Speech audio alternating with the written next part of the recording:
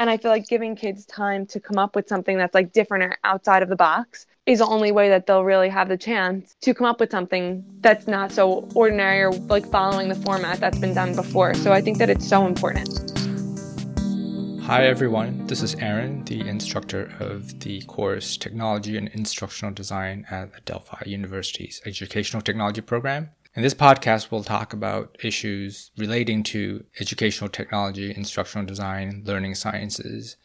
In the first episode, I talked to Nicole, a graduate student in the speech language pathology program, and that episode will debut on Wednesday, so stay tuned.